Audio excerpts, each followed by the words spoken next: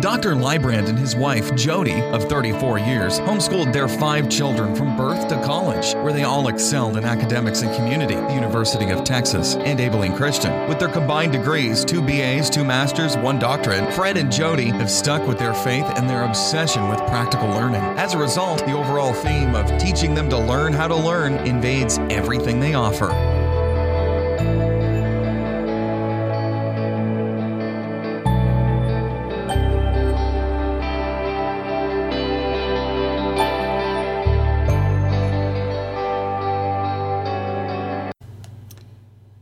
One famous educator in Brazil said that education is freedom. I think that's fair, but I would adjust it just a little bit and emphasize that education is independence. You see, education is actually a combination of things. There's a relationship in here between knowledge, which is what we usually think, and skill. And I'm going to argue that actually, if you want to be an independent thinker, an independent student, an independent homeschool, you're going to want to tune in to the fact that it comes through skills.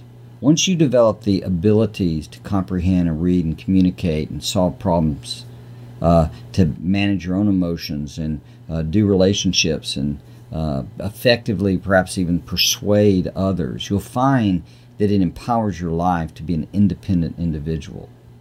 This independence is pretty powerful when you consider the alternative. The alternative is to stay ignorant, uneducated, unskilled, lack of knowledge, and so you're going to be dependent on other people for everything. You're going to be dependent on them for direction, for help, for hope, for how to handle your finances, for money itself, for doing a job. This is, in some ways, the nature of the game. And I would encourage you to start thinking about how to cultivate independence in your children. My name is Dr. Fred Ray Librand, and I'm a homeschool dad of 5 and have the site independenthomeschool.com, where we mentor parents and kids and how to be independent thinkers, independent learners.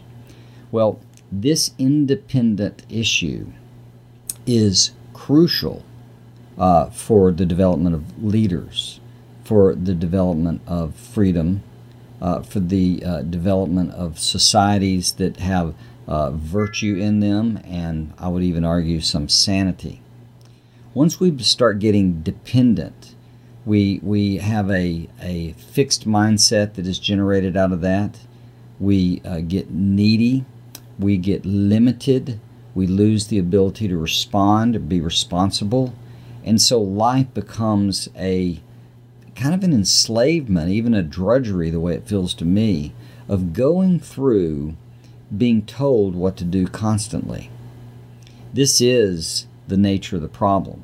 And this is why historically people have tried to control books and information and teachers. It's why Socrates was put to death, right, with poison, because he was corrupting the minds of the youth.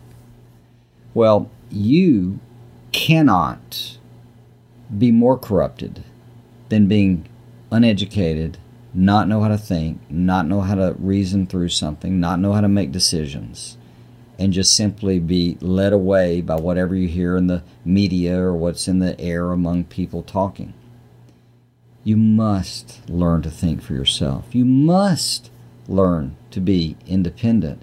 And for that to happen, you must become educated. The Greek notion of education is something I resonate with. And it had the idea of, well, I say Greek, it was really Roman, but it was borrowed from the Greeks and they're all tied together. But that Roman word edukare, right, means to lead out of, maybe to draw out of, either way, duct and e, and the way that Latin word breaks down. And the idea was it was in you and it was drawn out. That's actually the cool place for independence to really blossom in a student, in a human being. So, when you look at education properly, as a parent or a teacher towards your students, you're really trying to cultivate independent thought and opinion. When you beat them down and tell them what they can say and can't say, and can wear and can't wear, and do and don't do, that's creating dependence. When you celebrate the fact that they've tried to think it through, you're getting somewhere. And you kids, if you're listening to this, same thing. You learn to think for yourself. Learn to make sense of it. And the shortcut, honestly, is on any issue or situation, just argue both sides. If your parents tell you you can't do something, why don't you try to argue from their side why it makes sense that they don't allow it? And then turn around and argue from your side why it does. Do this alone first, and then you'll understand the issue, and there's a fair chance you'll come up with a profoundly powerful way to suggest to your parents a different viewpoint.